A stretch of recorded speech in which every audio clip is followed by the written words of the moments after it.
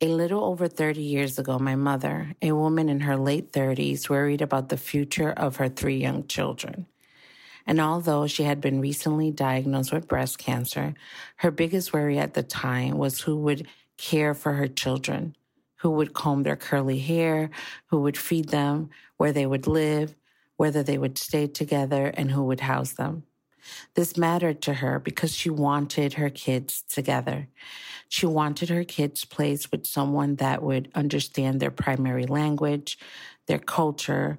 She wanted her kids with someone who looked like them, with someone who prayed like them, someone who understood them. And even though she didn't know it then, her oldest sister, my aunt, would eventually adopt us through kinship placement. So thankfully, my siblings and I were raised in a loving and culturally safe environment. This, however, is not the good fortune for many Indian children that are routinely placed outside of non-Indian families. This year marks 68 years since the passing of the Indian Child Welfare Act, or as we often call it, ICWA, the federal law that was passed in 1978 to keep Indian children with Indian families. It was passed in response to compelling evidence of the high number of Indian children that were being removed from their families by public and private agency and placed in non-Indian families. Prior to the passage of ICWA, approximately 75 to 80% of Indian families living on reservations lost at least one child to the foster care system. This year, ICWA will also be challenged in the U.S. Supreme Court in the high-profile case Bracken versus Holland. The repercussions of this ruling will be felt far beyond this one family and encourages us to look deeply at how our work supports the rights of families of colors to be self-determining. As the news about this case unfolds in the coming weeks, we hope this episode will help you connect the dots to what is happening in your communities and explore partnerships that can expand your understanding of the needs of Indigenous families, as well as the scope of your services. Thank you for listening, and please look for our bonus ICWA episode airing later this month for tangible ways on how you can support Indigenous children, families, and communities. Welcome and thank you for joining us on the Pivot Towards Promising Futures podcast, a new audio series brought to you by Futures Without Violence. In these episodes, we will be speaking with leaders and activists in the work to end violence against children and their families. In particular, we explore the many ways that systems can be transformed in order to provide community support to adult and child survivors. We prioritize guidance that advances equity, and we look at the barriers to improved outcomes for the most marginalized. We see this as a crucial pivot away from the harms caused by systems and institutions and a step towards supports that center survivors, their families, and their communities. Our aim is to generate a national discussion about how we can transform our mindset and practices to holistically improve child and family safety. We hope you will use these episodes to engage in discussion in your own organizations and communities. We look forward to getting your stories about such efforts. I'm your host, Wendy Mota. Let's dive in. Good morning, good afternoon, depending on where you are. We are so excited to have two colleagues, two experts, two strong voices in the topic that we're going to be discussing today. Our topic for this episode of The Pivot is We Rebuke This Western Way of Doing Things. And I would like to take a moment to welcome both Melissa and Anne and ask them to please introduce themselves. And Anne, if you can start us off, please. Good afternoon. I'm Ann Haynes Holy Eagle. I'm an Indian advocate at the ICWA Law Center here in the Twin Cities of Minnesota. I'm also the founder of the Wolves Den. Happy to be here. Thank you, Anne. Melissa? And good morning or afternoon. I'm Melissa Sampson Greer. I'm a member of the Yakama Nation, a mother, and in my daytime job, I work for the Oregon Department of Human Services. Thank you both, Melissa and Anne, again for being here. So I already kind of started giving some hints on what it is that we're going to talk about, rebuking Western ways of doing things. And very specifically, we're going to be talking about um, practices and policies that have caused real harm to Indigenous communities and families in our country.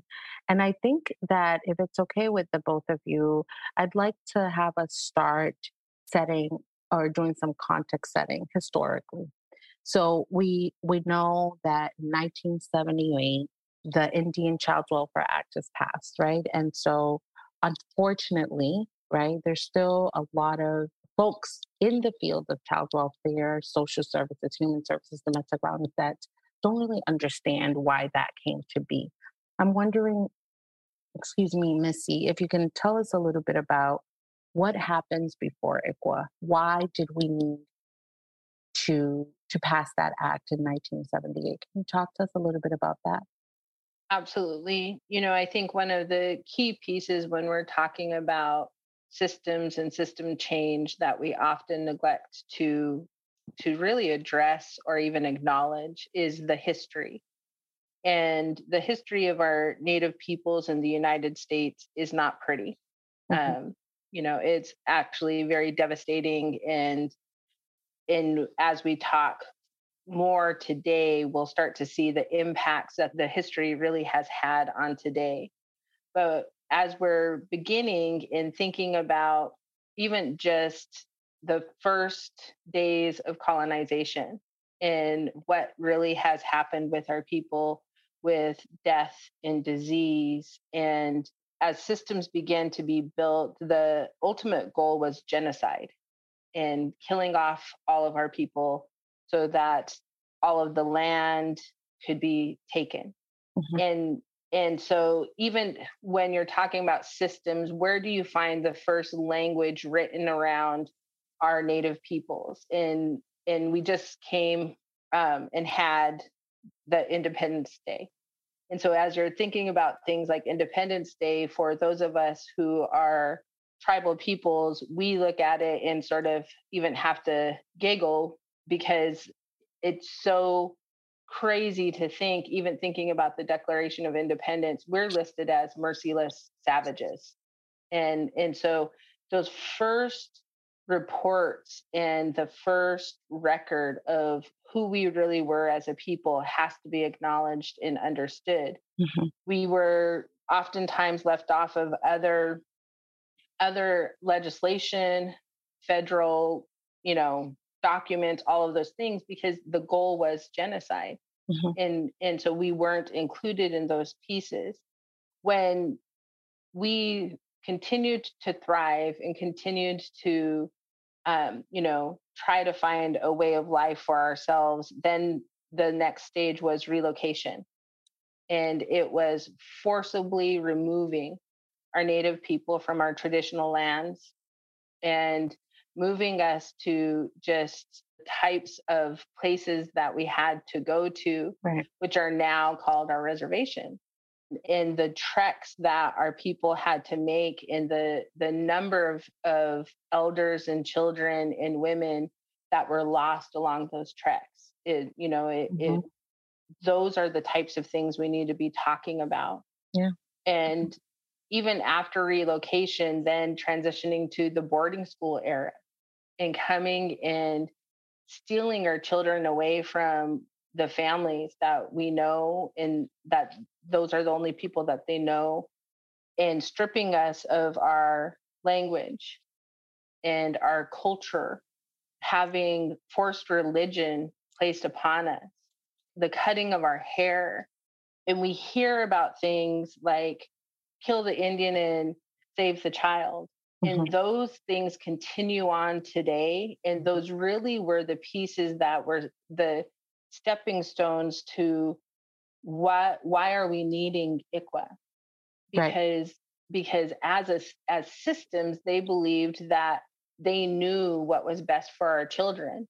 And Mhm. so even with the boarding school era, then we go into forcibly taking our children and putting them up for adoption, selling them for, 10 cents, whatever the cost was.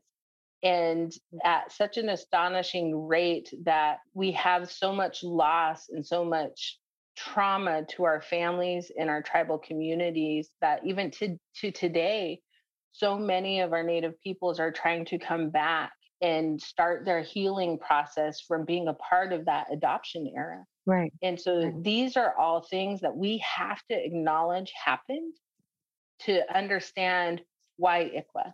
Yeah. Why was it necessary? Yeah. Yeah. Thank you so much, Melissa. This is so powerful. Your words and your context and information that you're sharing with us. And um so much, right? So much in your statement. I'm wondering, right? It's like I hear you speak and it's like, okay, so there was a law established 1978. Sounds like it was a band-aid approach. There's no power behind it. There's no accountability. I'm wondering, Anne, if we could talk a little bit about the fact that there's so much still going on, right? So this law kind of band-aid approach happens. Can you tell us, Anne, a little bit about what are some of the things that Indigenous communities and Indigenous families are still experiencing? What are some of the ongoing trauma that is still taking place? Sure. Well, I can speak to Minnesota, where I live. The numbers of removals of Indian children are 22 times higher or more likely than their white counterpart. So most interactions with the system that is designed for families in need of protection or services are targeted at our people. And so with that, the documentation only supports why there's a threat against ICWA being removed, or that's going away through the Supreme Court, because they have 50 plus years of documentation to prove against our families that ICWA doesn't work. But what they're not recording is the accountability of these systems. Mm-hmm. And so for you to just say that this isn't working because look, these families aren't healing or they're not being reunified, which is the exact reason for ICWA is family preservation and reunification. But if you don't apply those techniques to the workers and those involved with That's our right. families, then we will never have the outcomes that are desired. But we also need to recognize that we're not holding anyone accountable to measure the outcomes or to hold systems accountable and sanction those very systems that are failing our people. Mm-hmm. We are a sovereign people. We shouldn't even be in the situation that we're in. This should be nation to nation. Mm-hmm. We don't let Canada come over here and tell us what to do, but That's we right. allow, so there's a lot of work to do in revitalizing our people. I feel like I already feel like we need a part 2 to this conversation, but I'm gonna leave that alone. It sounds when I'm listening to you, Anne, it's like, yeah, okay, you recognize what you did. You have said out loud the inequities, right? But it's almost like listening to you, it's like, yes, in addition to this recognition, what else? So I guess this question is, if you can both take just maybe 45 seconds to answer this following question. In addition to recognizing the harm that's being caused, what else would you say is missing from this conversation? I would say the truth and the understanding of the harm that's been caused before you can reconcile. And you need to find the truth and then repair the damage. Yeah. Thank you. Melissa, what would you say to that? What's missing? The accountability. And so I think about ICWA, and it clearly outlines the, active efforts to prevent removal. It outlines preserving cultural tradition and placement preferences. And we're not seeing that across the child welfare system. We're seeing the exact opposite. We're seeing disproportionately we're overrepresented. We're seeing disparities of our kids after they come into care throughout the life of their cases. And so the accountability, even with federal legislation, it's never been there. And states across the nation are failing our Native children. Yeah. Yeah. And I mean, I think that's like, we could zoom in we're failing kids, right? We're failing families. We're actually doing the opposite of what we at least set out or said verbally that we want to do. So thank you both for your candidness in that. And I think, I'd like to move. We have about, just like 12 minutes left, right? But there's two more questions that I hope we can get to. The first one is, so given that there was a quote unquote plan, there was a recognition, there's legislation that has that has actually been enacted, quote unquote. What is best practice, right? Like that's a very mainstream term, but what does it really look like? Or what can it really look like to do work that's meaningful for Indigenous families, women, community? I I know, and you have a lot to say because you're spearheading this, and I'm going to ask you to speak on this in a second, but you're spearheading wonderful work that really means something because it's created for you, by you. I just remembered, I don't know why. Do you guys remember in the 90s, the early 2000s, FUBU? So corny, but it's like for us, by us, right? So it's like just grabbing that and making sense as it applies to, right, offsetting harmful policy that was for generations the way to do things, right? Can you talk to us, Anna, a little bit about Wolf's Den and what you are aiming or wanting to accomplish? Yeah, first I want to answer what you said. What can the systems do? Right. Um, and I want to answer like, keep your hands off our children. That's what you can start with. But until we get there, I worked in opiate replacement therapy for many years. And that's where I saw the need. Although the epidemic hits all people, we saw such a high number of Indigenous women struggling with homelessness, with being part of the system, child removal. And myself and my co-founder, Keandra Yarborough, designed the Wolf's Den. It's a housing program for Native women that struggle with housing instability and addiction. And it was our thought, and it is our thought, as it is the revitalization of our people. We're not the only ones that have this thought, but it provoked us to think, what could we do to contribute to our people? And that is a housing model that re-indigenizes us, if you will, bringing back our traditional values, our 7 grandfather teachings, but also learning the skills that we had as a people before contact. So gardening, beading, star quilts, learning the language, the drum, making drum, dance, just all of the things that we used as our way of life. We consider that survival now because there is this act of genocide that continues. And so that's what I want to be part of, the change that I want to see. And again, systems have to be involved because that's where the funding will come from. But that's where I'm at with it today. Thank you, Anne. And I hear you say survival, and I've heard our colleague Lana, which I think both of you know, say survival is resilience, right? Like that's how people live. Like it's not just the everyday. This is really how we function, right? How we cope, how we get through stuff in life. And so I love everything you just said, Anne. As we start wrapping up, I have one last question for both of you, and maybe Missy, you can start us off. Like we've talked about recognition, truth telling, understanding. And I love what you said, keep your hands off our kids. Like it doesn't get more real or more blunt than that. And it is what needs to happen, right?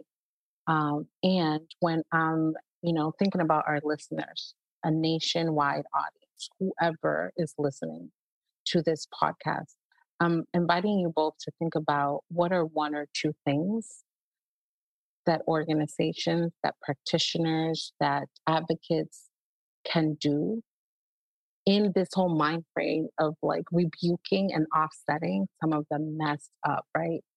The really messed up, really damaging and harmful practices that have been, unfortunately, the status quo, right? In a lot of the systems. So, what's one or two actions that you would recommend some of these organizations start thinking about and considering? I think for me, Wendy, it really is that shift of power, right? The shift of power in planning, in decision making, when we are when we are policing and removing our children. And we've been so conditioned within the systems that we know what's best for children and families, and we don't.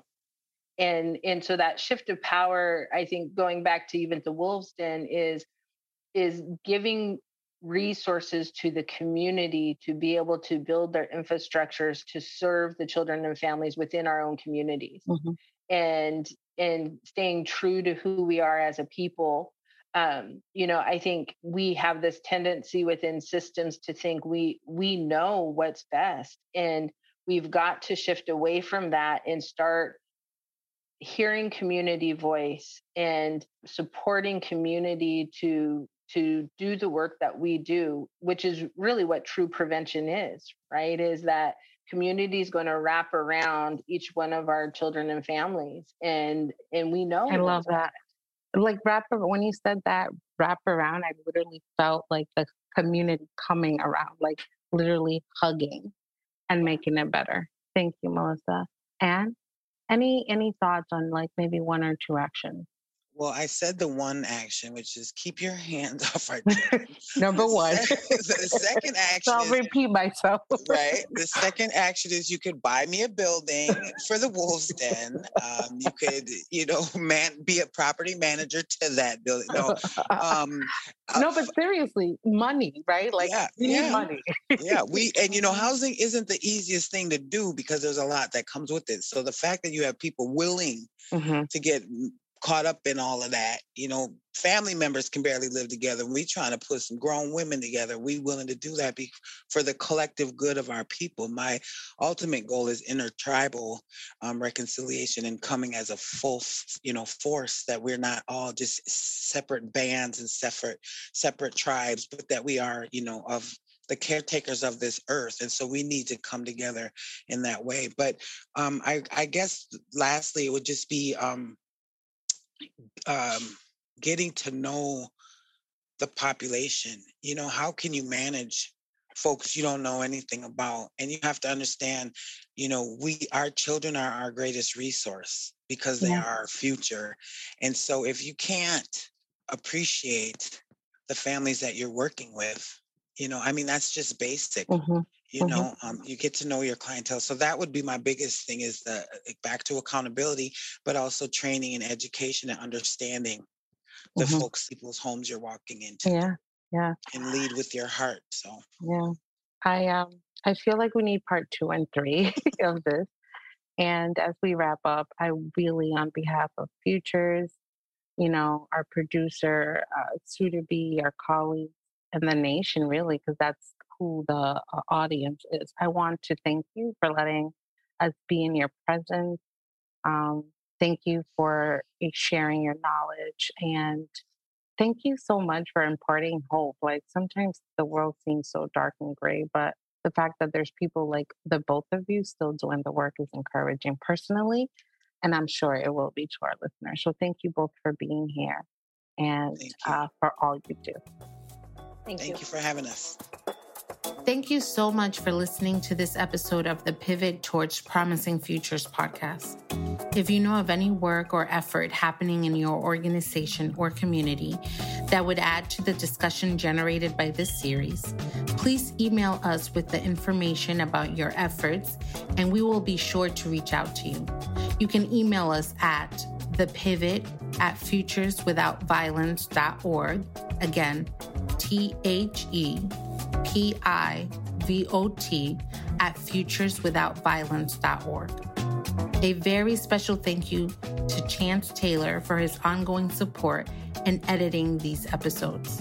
Until next time, and thank you again for joining us.